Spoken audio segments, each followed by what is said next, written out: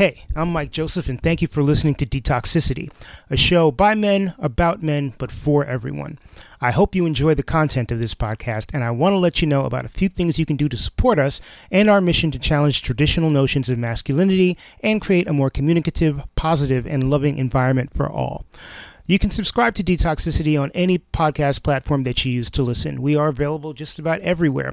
Also, don't hesitate to rate and comment, as these help us move up in the podcast rankings.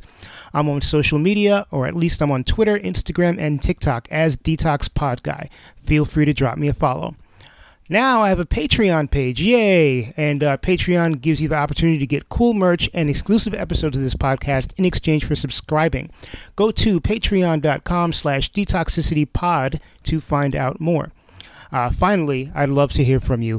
Whether you found an episode of the podcast particularly enjoyable or enlightening, or you know someone who'd be a great guest, or you'd like to offer constructive criticism, or if you yourself would like to be on the podcast, hit me up. Reach out to me at one of the aforementioned social media channels, or if you're old school like I am, drop me an email, detoxpod@gmail.com. Thank you for listening, and take care. So here's a confession, y'all, or at least a sign that I'm self-aware, which I hope those of you who listen to this show regularly already know. Detoxicity strives to be an equal opportunity podcast. There is value here for all men, regardless of their age, race, class status, sexual orientation, or preferred type of relationship. And I also want to add that, of course, the tagline for the podcast is by men, about men, for everyone, which means that you do not have to be a man to receive any of the stories or the lessons being taught. Not that they're lessons being taught. To identify or get knowledge from any of the experiences that people discuss on this podcast. Hopefully that's clear. I'm aware that the majority of my guests so far have been cishet white dudes, or dudes that publicly identify as cishet white dudes. I don't know that every het dude that has been on this podcast is as het as they may present. Now, one might argue that cishet white dudes are the ones that need to do the most work when it comes to all of the things that we regularly discuss on this show. And while I'm not sure that I agree with that, I of course welcome the stories of cishet white dudes, or rather progressive cishet white dudes, as well as anyone else is doing the work externally and internally. That said, I would really like to have a more diverse representation of guests, so I'm extra happy when I get to book a guest who is not cisgender, and that has not happened yet, although it will be happening soon, who is not straight, and or who is not white. This episode's guest thankfully checks off two of those boxes. Ty McKinney, like most of our guests, is a creative. He sings, he plays, he aspires to working in film alongside music, so he does a lot of creative things. Ty and I don't actually discuss the creative process too much. We don't talk a lot about music. We don't talk a lot about his directing aspirations. We cover it very briefly at the beginning of the podcast. Most of our conversation goes a little bit deeper than that, as do most of the conversations on this podcast. But I feel like we devote even less time to the arts than we normally do. Ty happens to be black and gay, and he grew up in an environment where his queerness was definitely not accepted. As a black queer man whose experience is significantly different than Ty's, hashtag we're not a monolith, I found his ongoing journey fascinating and inspiring. We go deep on a variety of topics. He shares his coming out story. He talks about people who have been beacons for him in his self-discovery. And he really opens himself up here. So here is Ty in his own words. Check him out. Hey, my name is Ty McKinney. I am a singer, songwriter, sometimes actor, occasional filmmaker, all around music industry, entertainment industry professional. And I'm here on Detoxicity to talk about how I'm getting through my toxic masculinity. I love it. That might be the smoothest intro anyone has ever done on this show ever. So you're going to be the template for everybody going forward.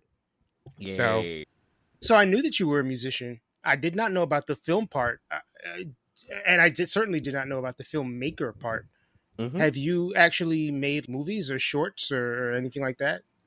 So when I was in school in undergrad, my major was in film and my minor was in theater. And my focus really in my film program was documentary filmmaking. So my projects that I did in school were documentaries mostly geared to behind the scenes content for different types of artists. So I did a documentary on one of my bros, Marco. He's a dancer. He's more than just a dancer, but at the time he was just dancing. And I did a documentary about his process and how he got started into where he is now. I did a documentary about interracial dating for a media and culture class, I think. That was interesting because that was like my first time interviewing subjects that were not friends of mine. They weren't like, okay, can I ask you to do this for me? They were within my school's community, and I was working with a partner as well, like another director. So that was an interesting topic, especially in Atlanta, because that's where I'm from. And so the South is very, I wouldn't say taboo when it comes to interracial relationships, but, well, Atlanta specifically, because you actually, if you go down there, you'll see that happening a little bit more. But it's within certain communities, it's like, oh, and certain type of interracial relationships. So black man, white woman, that whole thing. So I've done those type of projects, and then just done behind the scenes stuff for different type of artists as I've gone through the artistic worlds, and even my own music videos, I directed them. That's basically what I've done. But I would love to do a actual narrative, like a short scripted film. I put that out there in the atmosphere earlier this year because I was like, well, I could do this. I can do this. I have the things at my disposal, like the wheelhouse of skill set. I just need to find the story to put it together, and then getting to more long form scripted projects and whatnot, because that's a dream. I want to do movies too. Be a director, You are producer, going to be multimedia. You're going to run everything. I mean, theater was my first thing that I ever did as a kid. I love TV. I was raised by television and movies. I would say that to people.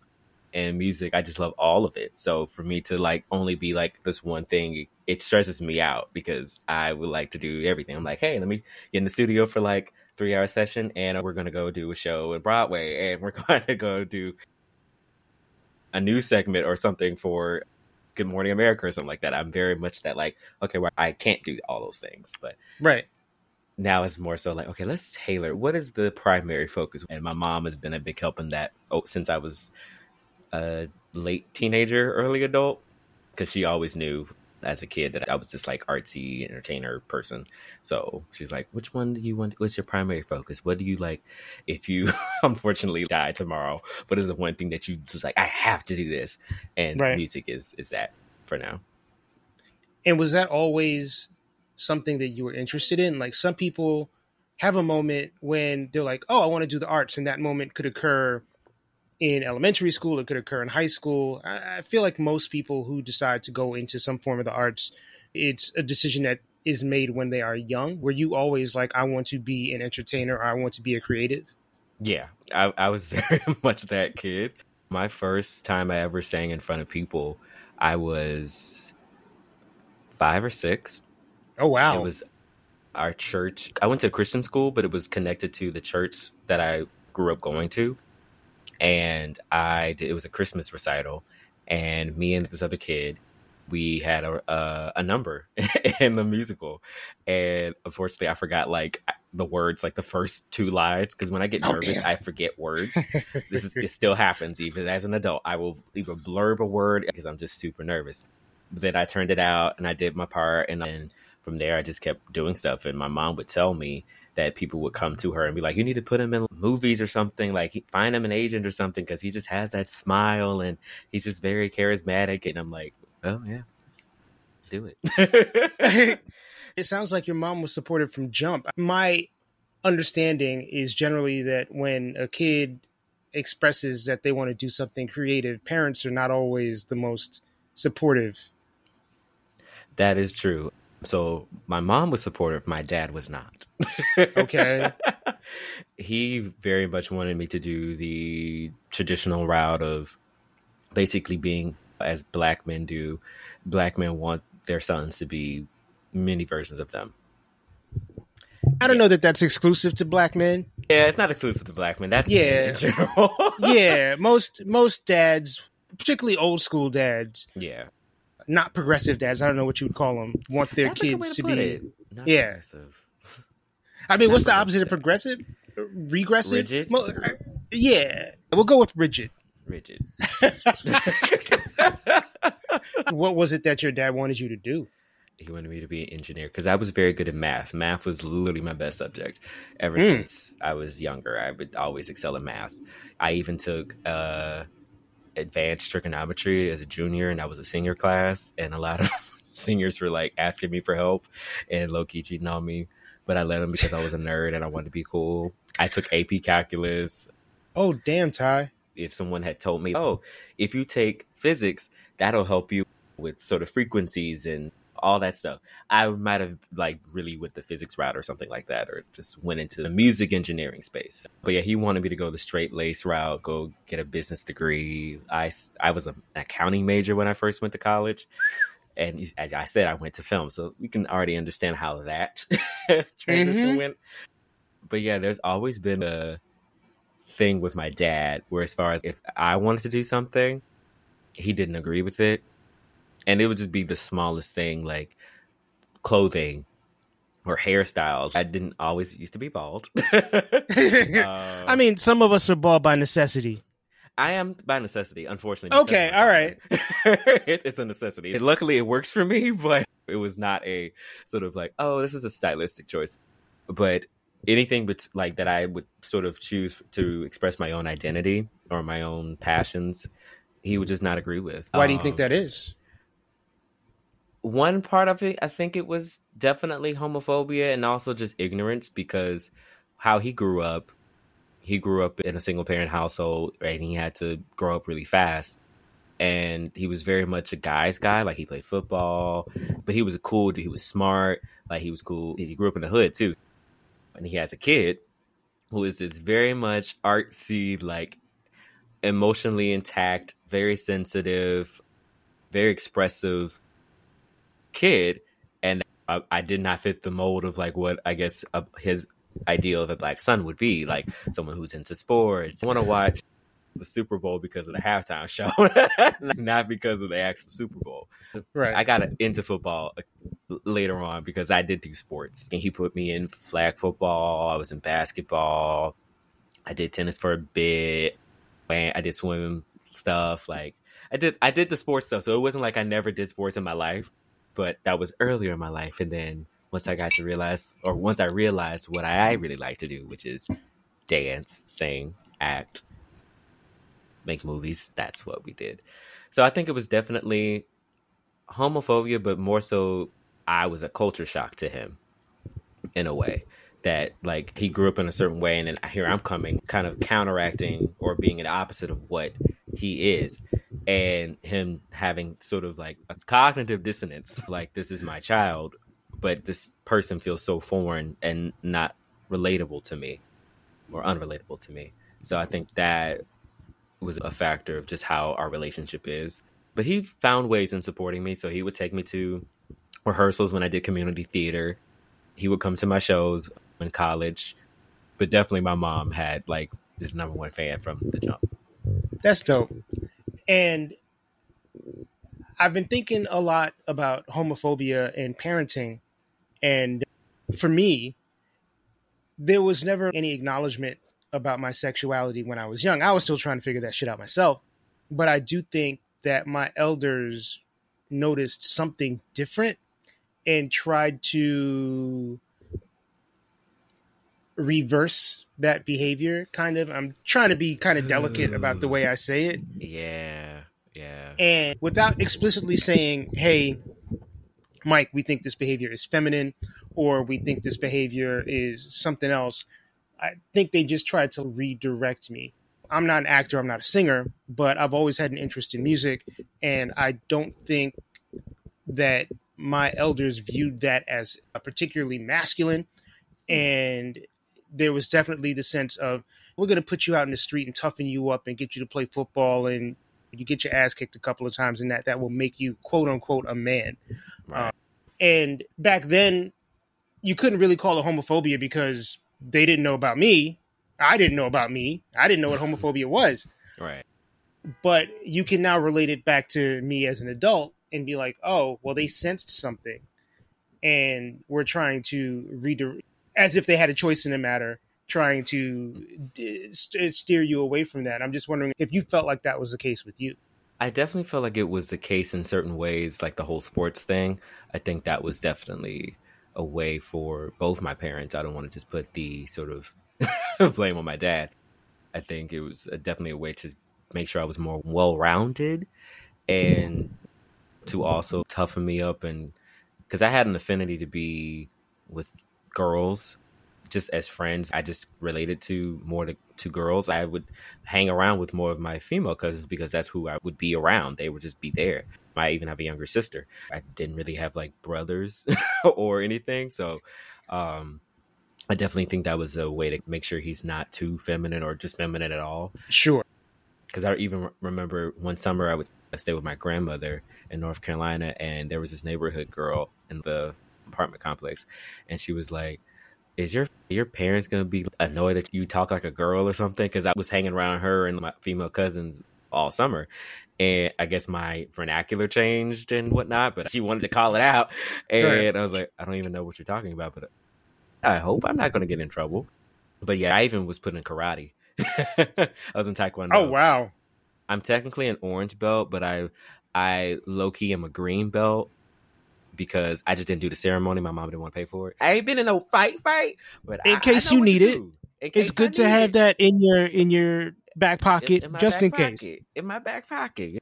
Roll that back for a second. I remember talking to a therapist once, and they were like, do you think that your folks had the thought process of being black is already hard? Being black and queer is twice the difficulty.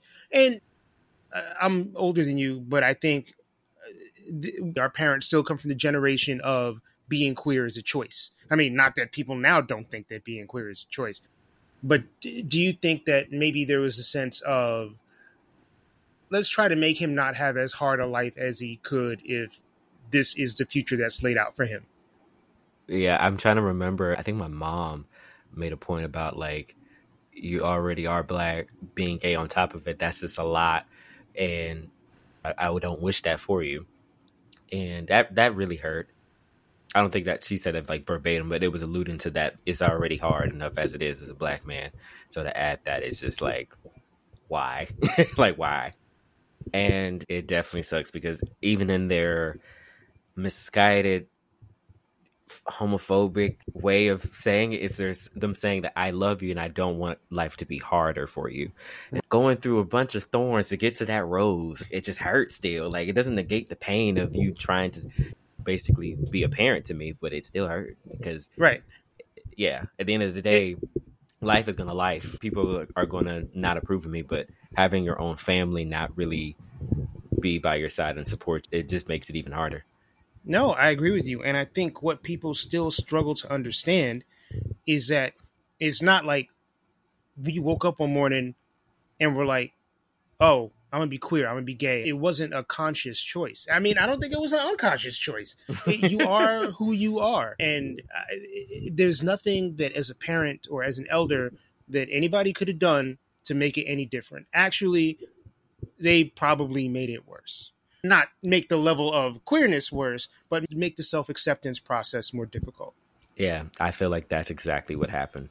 Because in my story, I just got the flashback of when I really knew, or the start of when I was figuring it out. I knew when I was 6 years old. I knew very early on that I was different. I just didn't know what the phrasing of it was, but I knew I liked dudes. I liked boys. I had a crush on this kid named Denzel. And he was 5. And I remember we were going down the slide one day. I think we were second or third grade. And I don't know where my romantic ass got this notion, probably from watching too many romantic comedies, because my life is like a rom-com in my head. And the sun was setting. I think we were waiting for our parents to come pick us up. And I was, can I kiss you before we go down the slide? And he was like, no, we're guys. And I was like, okay. And then he went down the slide by himself. And I was just up there alone. Oh, but I just that's knew, heartbreaking. My first heartbreak, man. Oh. But I knew then that I liked guys like how girls liked guys. Like, oh, I think Denzel is cute. Fast forward to whatever year, whenever we all started to have real crushes on each other, like around middle school, high school. I just knew now with a little bit more cognizance and just like aware of culture and stuff, and a group in church and stuff. Yeah, being gay is bad in the eyes of the Lord. And I feel like there was very much signs, because even when I was in elementary school, literally my childhood best friend, actually, we started experimenting. And I was very much reluctant because I didn't know what was going on, to be quite honest with you. I was very much like, okay, kind of like, you want to kiss me? Okay, cool. And we're like 10. Right. I'm right. like, okay. And we're just like low-key making out in his room. And my friend's mom had security cameras around the house. I think she saw us, and somehow my parents knew. And I didn't know what was going on. I just knew I was in deep trouble because my parents were so upset. And I was like, what happened? And they were like, we know that you and such were making out, or you were doing things with each other. I was literally just like heart sinking, like I'm going to die. And I wasn't allowed to see that friend and didn't really see him again until like 5 years later, until we were like 15. Wow. But it turns out we're both gay. I'm shocked. Yeah, so shocking, right? Shocking. That is the most surprising thing I've heard in ages. Oh my God. At least y'all are both out, and it's not a situation, because I think there are a lot of situations where that happens and you turn into adults, and one of them is in the closet and has tried to get married to, or maybe not in the closet, maybe that person's bisexual, but has not fully accepted their sexuality yet. And I think you serve as a constant reminder of the fact that ultimately they're not being truthful to themselves.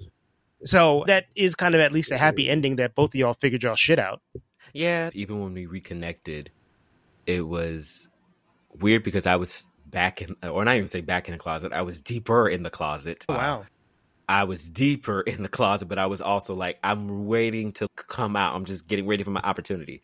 And I feel like he was also in that same space, but we never really got to talk about it because we were both still in our closets.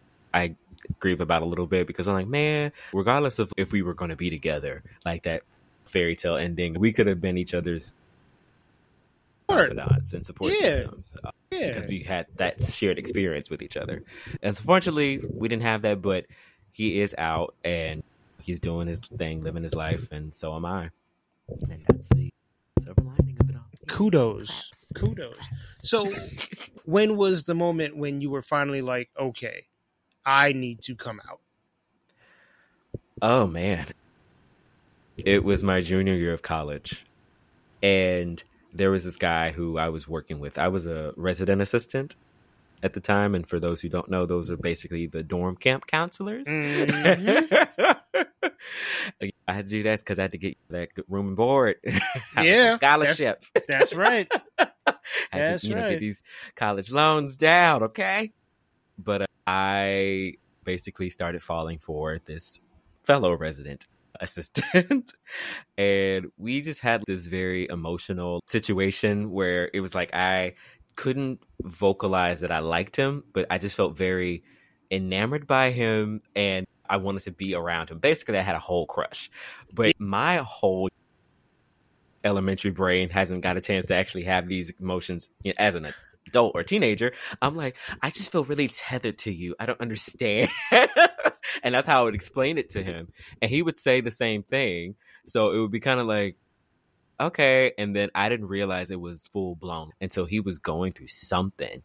And he was giving me the silent treatment, and I was upset, honey. I was like, why is you not talking to me? I would say hey to him, and he would just walk by me, and I was like, oh, no, we're not going to do. Like, I would feel so offended. And one day, somebody was like, the way y'all act, I swear y'all act like a married couple. And I was like, ding, ding, ding, ding, ding. You like him. It was the emotional attachment that I had to him that made me realize I was like gay. Because I would try to say, I just have these little one-off things with guys. Like, it's a physical thing. It's not an emotional thing at all. Because it would never pan out emotionally with a guy. So the fact that I had this guy that was very much emotions first, I was like, yeah, he's nice to look at, but that's not the thing that's drawing me to him. I want to get to know him better. I want to be all up in his grill, up on his face. I got to know his mom a little bit when she came to visit and stuff like that. I knew his brothers. Oh, wow. I was very much like trying to get into his life. Mm-hmm. And so that's why I was like, oh yeah, no, you like this dude. And I was having major anxiety. I had anxiety even as a child, but it grew a lot in high school, and it grew to a very much a breaking point in college, because I was actually getting closer to facing myself and like, oh no, you're gay. You've known this your whole life, but you are now at this place, the space to own it and to do something about it now. You're not at home with your parents, you're in college, you can bring guys over. And that's what I was doing my freshman year. Like, I was hooking up with a senior. Hey, a senior all right. From my play that I was in. I'm clapping it up for you right now, Ty. Yeah, I did my things as a freshman. I wasn't like partying. I was just like, I'm doing my thing. Literally on the DL. Yes. But facing this guy, the other resident assistant, RA, I was just more emotional, and I couldn't ignore it anymore. And it was eating me up. Like, he walked by one day, I was working the front desk, and he was wearing some nice gym clothes, and it showed off his physique. And I was hyperventilating, like truly hyperventilated, and I could not breathe. I was passing out, but it wasn't like him obviously looking great, but it was thought of him, and it shattered my reality. It was like, this is the truth. He's walking truth that you like men. You want to be in relationships with men. You've always wanted this. You can't avoid it anymore.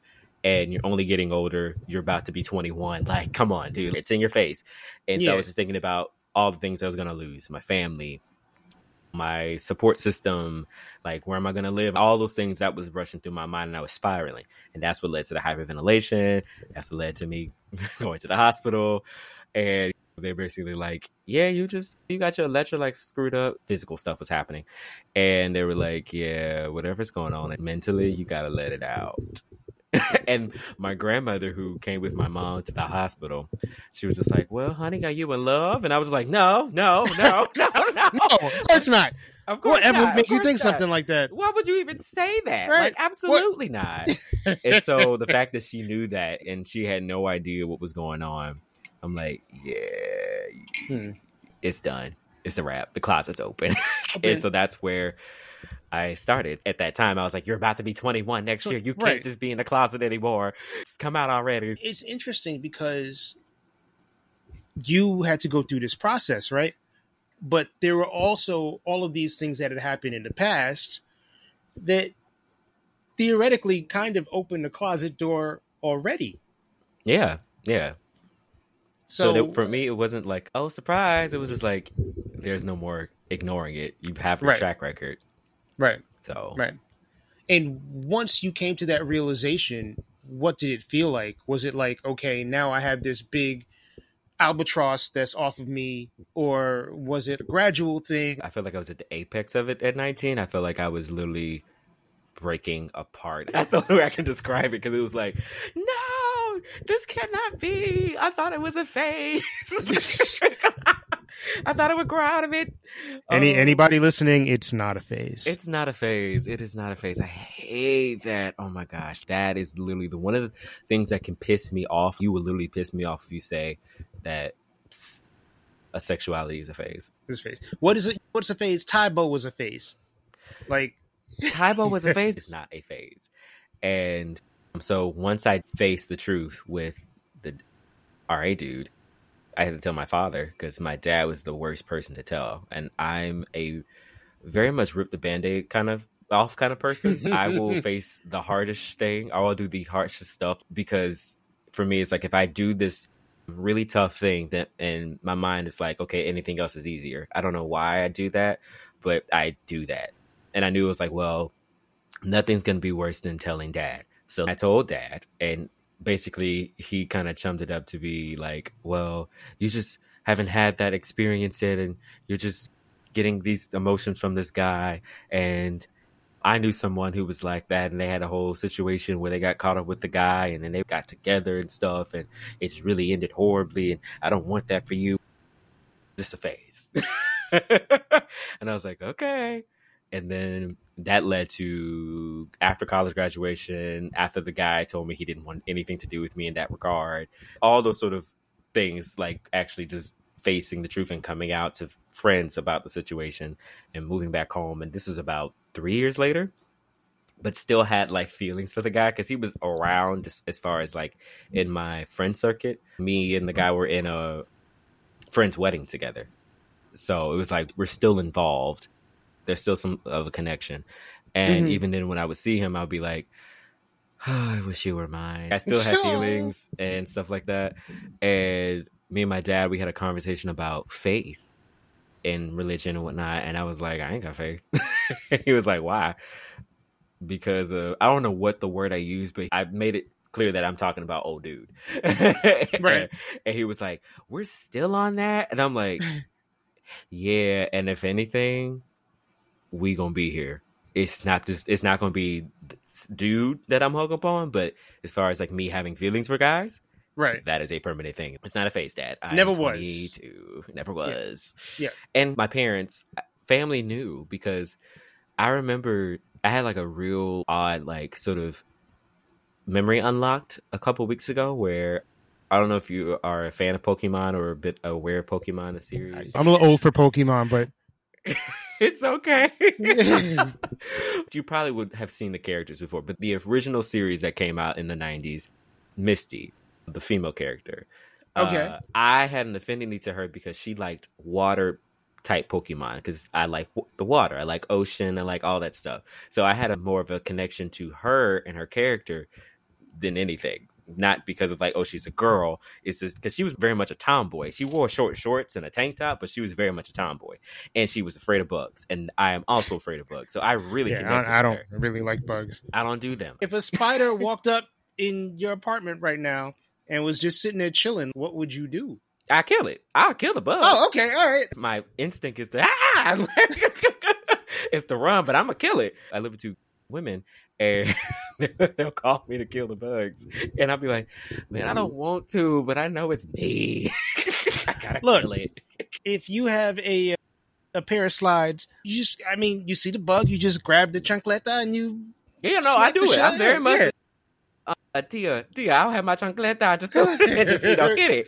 Like that's nothing but a thing. Or if it's like a wasp, give me that wasp spray. I'm spraying everything. But going back to the character Misty, yes. I had a Misty action figure. It was a Starmie for those who are Pokemon fans, and I was playing with it one day with my dad, because my dad and my mom weren't together the first few years I was alive. They were separated, but they got back together around the time I was in middle school. So I was in a co-parenting situation.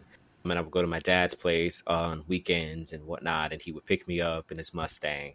And I remember we went to Blockbuster, and he saw me playing with the action figure, the doll, whatever you want to call it. And he just looked at me weird, like, why is this boy playing with this girl and a starfish? But his eyes, he judged me. But I knew as a kid that something was off because of me doing that. I knew that at a very young age. So going back to we're still on that. Like in the future, I'm 22. And I'm like, no, I'm gay, dude. I'm gay. Dad, I'm gay. I've been gay for a while. I'm not the guy that you think I am. There have been various signs throughout my entire childhood and adolescence. I am who I am. And I think that was one of the first few times he was like, this is not going away. Like, and we didn't talk for like a week or two. Wow. I feel like he was really processing. He would go on his rides on his motorcycle. We would avoid each other. And then I eventually told my mom, because I was like, okay, I got to tell her now, because I haven't really told her. And she knew the guy, the RA guy, because she met him and talked with him. So she knew about him. Not as far as we were dating, but she was aware of who he is. And so one night, I was like, hey, me and Dad are not talking. And I could not get it out my throat. But I was like, I like dudes. I just kept saying, I like dudes. I couldn't say I was gay. That's the only thing I could get out. And why was it easier to tell your dad than it was to tell your mom? I just felt like with my dad, the fear was more so like, is he physically going to attack me? Is it going to be a violent reaction? And for me, it was just like, that's worse than getting the disappointment from my mom. Like they would hurt on equal levels, but for me, the immediate danger is like, is this man gonna punch me? Is he gonna throw me out? I need to know, because anything else after that I can handle, but physical violence, I need to get that out the way. Because at the time, I'm gonna just say, I wasn't comfortable as far as feeling comfortable that my dad was not going to assault me for being gay. I can lie and say, oh yeah, my dad wouldn't hurt me, because I didn't believe it. My dad, he was never physically violent to me at all, but he showed signs of just like he could go there, because my sister, she would get disciplined often because she was bad. Mm-hmm. And so I would hear that in the house and it just sound so violent. And I started to see that when we were younger, because we were a blended family. She has a whole different mother and we somehow came together. But my mom was, even when I got whoopings and stuff, it was never that violent or never looked that, or just felt that enraged. But when my dad did it, it felt like somebody was going to die. Right. So I always had this fear of me and my father, like if we ever got into that type of situation, that somebody was going to die. I never felt like my dad is not going to hit me. My dad is not going to punch me. My dad is not going to assault me in any way. He didn't, but I never felt like he wouldn't. I wouldn't rule it out. So for me, coming out to him was like, look, hey, if we got to fight, then we going to fight. I just rather get out the way. My mom is like, all right. And when I came out to her, she just was like, I just can't accept it because I don't believe that you are. She came from the religious standpoint. And it was kind of like, well, Mom, this ain't nothing new. And I was informing her I was kissing boys in middle school. Right. And she even knew this guy, not my childhood best friend, but there was another kid in middle school that I befriended. We went to the same elementary school and middle school, and I had started to develop a crush on him. And I think he liked me too. Obviously, he liked me because he kissed me. But we started like playfully doing this little kissing thing in 7th grade.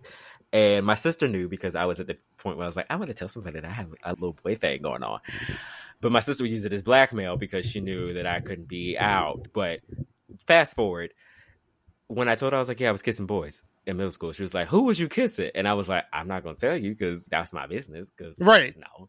But she was like, it wasn't such and such, was it? And I was like, it was. And I was said the name of the kid. I was like, so you knew who the kid was this entire time. So why are we acting like this ain't why a are thing? we having this conversation? Why are we even having this conversation? Nothing new. This ain't nothing new. I've been kissing dudes since I was out of diapers. Like, what's up, bro? Right. I mean, your sons are back, man. Seriously. I mean, as a kid, you was a little player. It's funny. I wasn't even a player. I was very much the hopeful romantic. That's just not my vibe, but I am a lover. So for her to have that reaction, it was kind of like, okay, I'm going to let you have that because you got to process that, but you needed to know because that's what's going on in the house right now with me and Dad. And it was a weird time. But luckily, I got into NYU to go to grad school.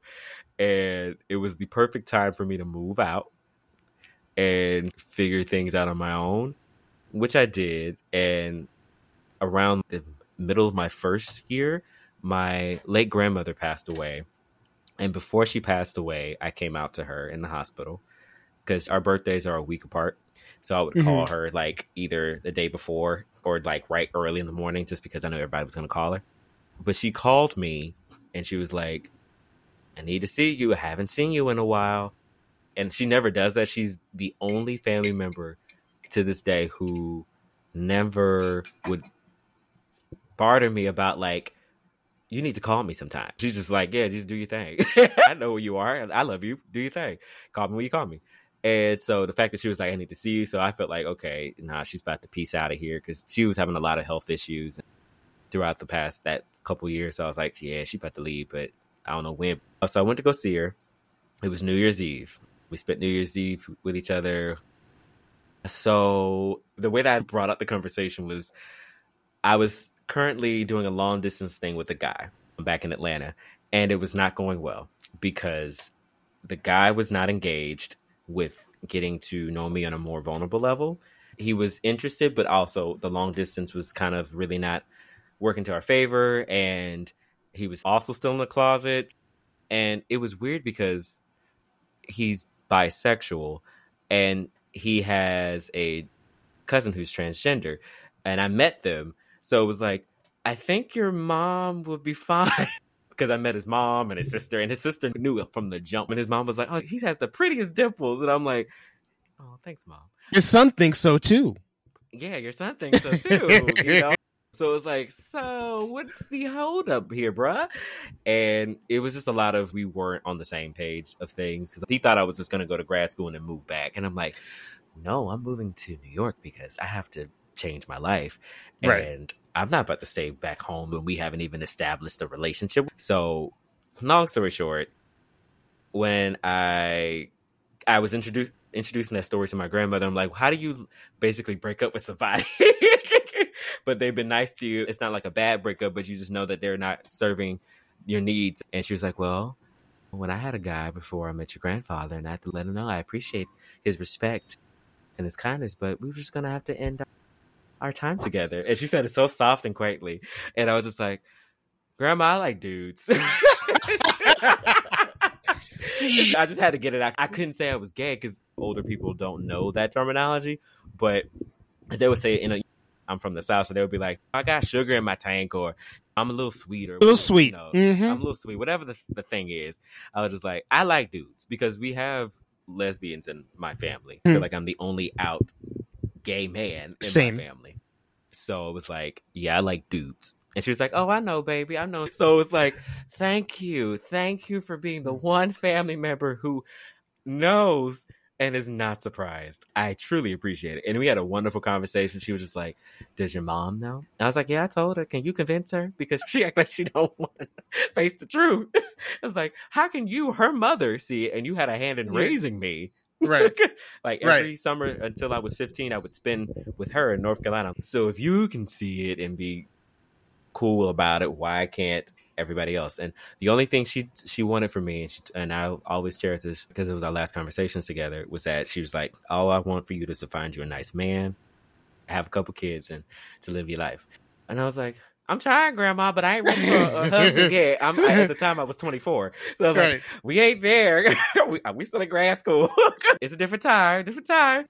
But she still wanted me to have the same things she would wish for any of her hetero grandchildren. So, right on. So, that kills me is that your parents, like we were talking about cognitive dissonance earlier, and it feels like that is cognitive. It's in their face and it's been present to them all this time. But they're still like, I don't believe it. And I don't understand that point of view.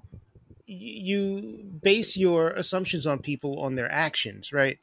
So if someone is stealing money from you for years and then all of a sudden they rob a bank, should you be surprised that that person then turned around and robbed a bank? Right, you would think.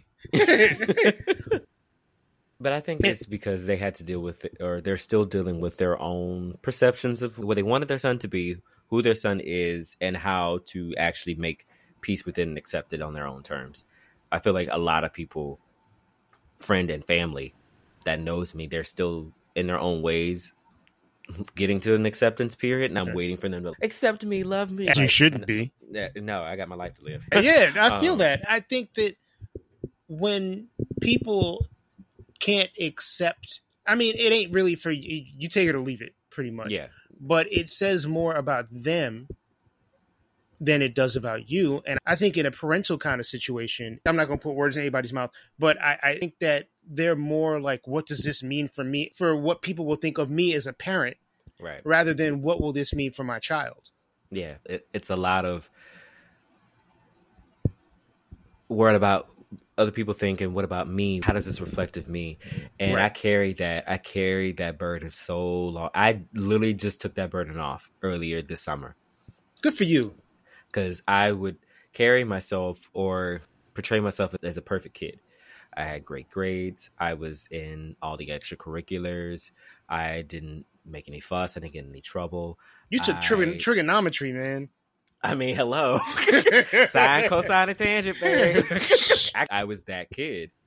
So I wanted to make sure, knowing that in my mind at the time that being gay was my fatal flaw. So if that was going to be my fatal flaw, you're not going to say anything else bad about me. You can't say I'm not a good kid. You can't say I'm not a smart kid. You can't say I'm not fun to be around. I had this thing of showing up too much for people.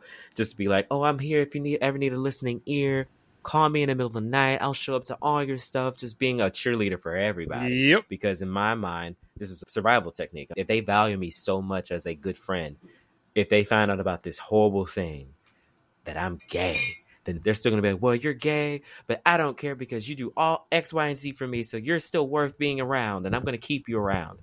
And I would do that a lot for a lot of people. But when it came to my family, I have to present myself as this person still. I can't make mistakes. Or even if I'm gay, I can't be that gay. Or extremely feminine. Or I can't be extremely promiscuous. Like, I even get that with my family now. They're like, be careful out there. Like, it's very charged with don't be out here in these streets. Right. You know? Don't be a hoe and bring shame to the family. Don't be a hoe and bring shame to the family, right? Don't get HIV. Or my dad would say, don't get something that you can't get back or give back. That was his way of saying it. And I was just like, my God. Or even like my sister once said, and God love her, I know she was just trying, but she was like, okay, you can be gay, but don't be a bottle. And I'm like... Which, yeah. And I'm like, okay, sis, I get it. I understood. She was 18 at the time, so we're younger. I get it. I see you. It's cool with me. But there were so many stipulations like, okay, if you're going to be gay, you can't be this type of gay. You can only be the acceptable gay. And I realized I took that on and I was not being authentic to myself. And I hate the word authentic, not hate the word. I feel like authentic is being overused. And it should just be your true self. Who are you when you're not pretending? When you are at home, in your room, who is that person? And that person for me is I am listening to all the pop hits, dancing like I'm giving like a performance at Madison Square Garden, naked or with underwear, depending on the day, but mostly naked. And I am singing at the top of my lungs, not giving a fuck. And that's me. And that is who I am. I should be that person every day. But Ty, what do your roommates think? Oh, well, my roommates don't know because I'm in my room when I do it. But when they're not there. How big is your apartment? That people. Oh, no, it's not big. It's a 3-bedroom. They can hear you singing. Oh, they do. Okay. So, but I live with another singer. So it's not a big deal. Okay. It's not a big deal. But I don't do it like at this just screaming full force, like giving a concert. Now, if I'm in the shower, yes, unfortunately, that's happening. And they have deemed it the Super Bowl. Like, are you doing a halftime show or are you just going to be in and out? That's too funny. I carry that. And now I'm in the process of deconstructing my brain and perception of self to like, there's some parts that I'm like, I did like how that looked on me or how that felt on me or how I expressed myself in that way. I want to keep that. But this, let's throw it away. Let's trade that in for something new. So I feel like I'm in a very Tetris building block Lego thing of like, who is Ty McKinney now? And yeah, that's what I'm currently doing. And how are you processing all of the negative feedback that you've received and all of the trauma over the course of your life from... I don't think parents or elders should necessarily be blamed because a lot of times they don't know better. And if you don't know better, you can't do better. Right. Agreed. But at the same time, I do think that generational trauma, not just from like even a societal standpoint, from a parental and that type of caregiver standpoint is really real. And how do you turn around and then process all of this trauma and make sure to not bring it to the table with whoever your descendants end up being or your family, your chosen family, your friends? How do you not turn that into like sociopathy kind of?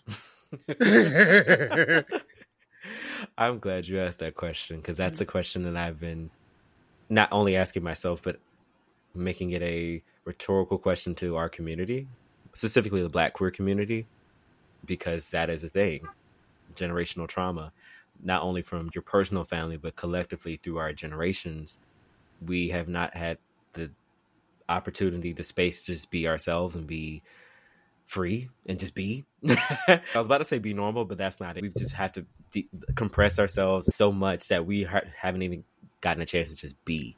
even within our own communities, because we still have to deal with the patriarchy and heteronormativity that has seeped through and the toxic masculinity that seeped through. What I have done the past few years is going to therapy. I've been through 4 therapists, I think, in my lifetime. Hey. But I had to find the right one, because the first time I had therapy was in college when I did have the big panic attack episode with RA Dude. And they told me I had to go to therapy for like 10 sessions. I think that's the student affairs like standard whenever you have either a panic attack or signs of depression, where it was documented in the school system that you need to go get some help. And I picked a therapist that was Black and Christian related because that was also my issues. And it was funny in hindsight, looking back, when I was telling her about my issues with the RA Dude and stuff like that. I think she could tell that I had coming out issues, but she made it okay for me to say that I have this connection with this friend person and I don't know what to make of it. It's just like, that's okay to have strong feelings for that person. And I think she wanted to give me like a little out. She's like, I can't help you get through the door, but here's a little crack. I don't remember her name at all, but I do thank her for that. And the other 2 therapists I had before I got to the current one that I am, they were both white and queer. And they were good for their time frames that I was there for, but they were also white. And that was a factor that we kept bumping into, because you're just not going to get the Black queer experience. You're just not going to understand the nuances and the intersectionality that is my identity and my existence. You're not going to get it. We can come to common ground on things queer, but when it comes to my Blackness, you don't get that. And so for me to get into the nitty gritty of my mind and my psyche, I don't feel even comfortable you going there with me. So let me focus on trying to find a Black therapist, ideally a Black queer therapist, because they would definitely not understand my specific story, but they have their own, and they can definitely tie the knots. Or there's identification. Yeah, there's identification there, and luckily I found one. I love him. He's amazing. I've been with him for almost 3 years, and yeah, we've done some work, man.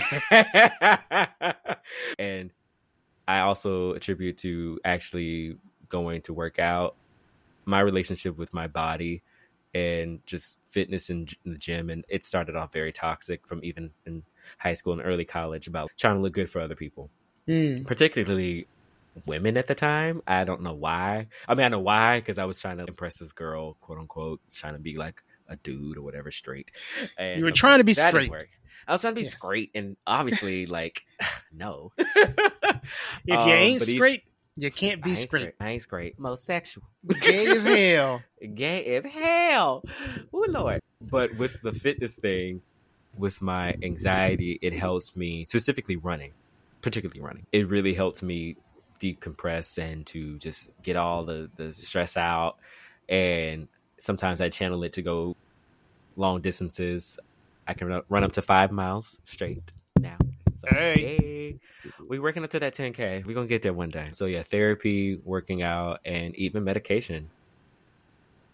SSRIs, antidepressants and whatnot. And I had a first bout in 2017 when my grandmother died, and I actually came out to the world, i.e. social media, and the rest of my extended family. And that was literally one of the worst years of my life. Just down in the dumps, depression, suicidal ideations, you name it. All the while working 2 jobs and going to grad school. Bad. Good Lord. I am here by the ancestral grace of God. But my anxiety was so bad that it was debilitating. And it's only been like that a few times in my life. My therapist at the time was recommending me to a psychiatrist because of how bad it was. And that's where I started taking meds, and they made me feel like a zombie. Well, this one med in particular. And I was like, nah, I can't do that. But then with the pandemic, my anxiety was also going back to the extremes where I was developing bouts of agoraphobia. It's the anxiety where you're afraid to leave your house. Okay. There's this movie with Amy Adams. She plays an agoraphobic. I don't know what the movie is, but if I see a representation in media, it's like that. Woman in the Window, it's called. Yeah. Thank you, Google. We love you. But I always had a degree of agoraphobia ever since I was in high school. I was always afraid to go out into the world because I'm a Black gay kid. So I always felt like the worst thing could happen. I could die or get beat up or something like that. I could be attacked. So I always had that fear since I was a teenager. And it just amplified in different ways. But it really amplified when I moved to New York. because it just felt like, oh my God, it's New York. There's so many people. We're in the center of a Marvel movie at every moment and every time. What could happen? So I would just automatically be in panic mode. But then with the pandemic, it took it up like 500 notches because I had to stay because my parents are immunocompromised. So we didn't have proper testing and stuff like that. So if I moved home or whatever, I had it and I exposed them, I could have killed them. Right. And so the plan was I had to stay here, figure it out basically. And so I was here with all those people dying and the streets empty. I walked Times Square when it was just really empty, like a scene in I Am Legend or The Walking Dead. And I thought it was cool at first because I was like, I finally get to be in Times Square. There's no one around. But then after a while, it was like, oh, this is depressing. And I would begin to start drinking more and just, everybody was drinking. So I was like, well, I guess I'm going to drink too, but I ain't going to drink in the morning. I'm going to drink at 3 o'clock. Gonna make me a nice glass of wine or whiskey ginger or hot toddy or whatever when it was the fall. And I realized I was using alcohol to calm me down, my anxiety. I wasn't trying to get drunk. I was just trying to silence the noise in my mind. Mm-hmm. And it became more apparent when things were starting to lift as far as the restrictions here in the city. And I was going out or starting to go out with friends and to dinners and stuff. And I went to this place in Harlem and I was freaking out because they didn't have like the barriers anymore. They took those away. So it's like how it was before. And I'm like, we're right next to people. I know they're eating chicken. I see the spit coming off the person's mouth. Like, oh my God. And I'm getting out. And this colleague, I don't know when people can't see like my triggers because this person was aware that I have anxiety, but I don't think they knew how severe my anxiety actually is. I have physical tremors. One of my friends who was also a roommate of mine, she knows because she's known me for 6 years. And I'm like, you're anxious. And she knows what my tics are. And he just couldn't pick up on my tics because he was just talking about some nonsense. And I'm over here about to have a stroke at the table. And I literally try to get the bartender because I'm like, I need whiskey right now. I need to calm down. I'm about to have a whole panic attack in front of the entire restaurant. And it was a very popular restaurant. And we were like in the center. Everybody's going to see. So that only further amplified my anxiety. But to bring it to a close, my current therapist, when I was relaying this information to him last fall, I was letting him know, I was like, hey, I know this is happening. I'm not trying to make this a thing. I'm not addicted. I'm not like, I need this to survive, but I can see the codependency starting. I can see how long it's been going on, and I want to not let it go far. He's been trying to like, hey, I recommend trying another bout of medication. Just try a different one, just to open your mind, because I don't want you to develop this codependency and it becomes an addiction, and then we're in a whole different pathway. And I'm like, I ain't got time for that. Right. And I don't want it to be the part of my life to where it's like, oh my God, alcohol. It's a villain in my life. So reluctantly started back medication after that dinner fiasco and more anxiety episodes. And I was like, all right, we're going to do this. So started in March of this year. I'm on Lexapro for the mental health people out there. No shame in saying it. I'm a Lexapro lover. No shame at all. No shame at all. If I told you all of the medications that I've been on over the course of my life, this show would be over. So that's a whole new segment. It'd be like credits rolling in at the end of a movie. That should be like your sub segment, like Meds with Mike. On Mike this episode, I talk about here's a medication and here's what it did for me. Like, let's see what it did for this other person. Right, yeah, exactly. There's no shame in there's no shame in admitting that you need medication to get through a particular time in your life. There's no shame in saying that you were worried about using alcohol to self-medicate to a certain extent. I think a lot of people do that, myself included, and at least you had the presence of mind to be like, I don't want to take this to the next step. Right. Because then the next step becomes dependency. Yeah. So kudos to you for having the presence of mind to be like, okay, this is where I want to get off this train. For me, it was a surrender. At first, it felt like defeat because I still had a little stigma in me about all in my head. I just need to work it out. I need to pray. I need to meditate, and I need to go to therapy. And I work out. I run 5 miles. I should be fine. Sometimes you need to throw a little something extra in the recipe. You need a little extra. Once my therapist and my psychiatrist, the one that I have, they're both Black. I love having Black mental health professionals. We need more of them in the world. Yes, so if you're a please. Black mental health professional out here, we love you, we thank you, we see you, and we need more of you. Yes, 150%. But both of them, they're like my left and right hand. They were like, hey, it's okay. You have done everything in your power to make sure that you are healthy. It's not a minute of defeat. This is just, you need a little bit of extra kick. It's okay. And my psychiatrist, she was basically saying, your brain is not producing enough serotonin. It's literally a chemical thing. So I'm on the lowest dose, I think, of Lexapro. And if I needed to increase my dosage, depending on the situation, I can. But we're just going to start you on that for a couple months, and then we go from there. But it's very much normalized. Everybody's brain is different. Your brain does this. And that's why you stay in a state of anxiety or paranoia, because you could get the best sleep in the world. You're still going to feel a little bit anxious.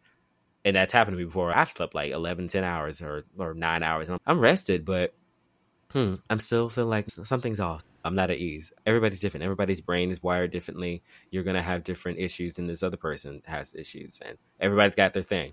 And that made me feel more comfortable with taking the meds. And when I started taking them, it was like, oh, this is what normal feels like? Holy shit. I kept explaining that to my people who knew who I was, because I was very still much like, you don't need to know I'm on medication, because I don't feel comfortable saying that. But then now I've gotten worked through that, and I'm like, no, hey, I'm a Lexapro lover, because it helps me stay afloat. Own that shit. Yeah, I own it. And I feel like not only just for my journey, and going back to your original question, how I have gone through and made peace with certain traumas, and there's still traumas I'm working through. I'm still in therapy. I go every week. Thankfully, I have the access and to that resource to do that. Yeah. But I do what I can with what I have. So I'm in therapy every week. I work out 3 to 4 days a week. I take my meds every day. And I'm learning now that owning my story and changing the narrative from victim to victor is key for me to be in this, even talking to you and be like, hey, no, I'm doing my work to make sure I'm okay and going through the trauma that was being a Black gay kid and still being a Black gay man. I'm working through it, but I feel like that's what everybody has to do, regardless of your sexuality or your race, identity. Everybody's got to work through their shit. We all got shit we got to work through. We all got shit. Even the rich people got shit. That's why they miserable still. Because they got shit. It's true. Only difference between us and them is that they have the power to make other people's lives miserable or project their misery on other people. They can project their misery at large. Yes. Because they have the means to. Yeah, but ain't not one of them happy. Ain't not one of them happy. You best believe if I'm happy and I'm rich, it's gonna be like Oprah. You get a car. You get a car. You get a car. You get a car. You get a car. You get a trip. And I just feel like that's me on an intrinsic level. I get so bent out of shape when I can't give something to like when the homeless people out here, or even the subway performers when they perform and they be like having their hats out and stuff. I'd be like, man, if I had cash, you get it right now, because I get what you're doing. I see you out here. You're good, because it's showtime on the train, and I start turning the music on my phone up. Oh, I turn away. I do not give like freely, but it hurts because I just want to. But it's like, nah, look, I know you showtiming right now, but it's also 9 o'clock in the morning. I got to go to work. Right. Or I'm trying to have my moment of zen, and you ruining it trying to do your gymnastics right now. Like, P-Valley is down south. If you're trying to do the pole thing, go down there. But yeah. I would be that person. I'd be like, you get a car, you get a scholarship, you get this, you get a house. That would be me if I was rich. I feel like when you have some kind of reward, if you're a good person, you want to share that reward with other people. Yeah. You don't want to prevent other people from getting stuff, unless that other person is an asshole, in which case, yes, you want to prevent that person from getting specific things. That part. But you want to take care of your people. Yeah. And for me, I want to take care of Black queer people. That's like I would say my freedom mission. Okay. My freedom dream for our community, the Black queer community, to be just able to be, and to have not only the representation that we want to see, but we have the financial equity, we have the structural equity in place to live our lives fully. So that means we have great healthcare, we have equal representation and protections in the workplace. We have all the things that straight people should have. Right. As Black queer people, we should have that. And that's my freedom dream for us all. Like, that we just just be. We can be other, but we're not treated as othered. Right. I'm going to ask one last question. This just popped into my head as you were talking. Modeling behavior is really, really important, I think, for people who are afraid. And there are a lot of people in the closet, and they need people to give them the freedom to be themselves, right? Somebody has to kick the door open for them. And there's a part of me that feels a way about that. And then there's a part of me that also is like, look, I needed people to model behaviors. I needed someone to tell me that they went to therapy before I was like, you know what, cool, I'm gonna go see a therapist. Was there someone who modeled behavior for you that made you into the person that you are today? On the top of my head, no. I want to say there was fragments of people who collectively made me who I am, but as far as a person who I'm very grateful for, it's like, nah, because I think it was just me. It was the future version of me, and I just knew what I didn't want to be at a certain age. I didn't want to be closeted. I didn't want to have this whole, I'm married with a couple of kids and I got my secret lover on the side. And fucking up multiple people's lives now. Because I've seen that. And I'm like, I don't want that. I don't want my life to be that. I don't know what it is on the other side of me living my truth, but I know it's better than living in this bondage. So whatever the fuck I have to do to get there, I'm going to make that happen. I wouldn't say there was just nobody, but there was, I guess, my supervisor at the time of my resident advisor days. This guy's name was Nick. He was my resident hall director, and he was gay. He was white. He was Italian, but he just saw me.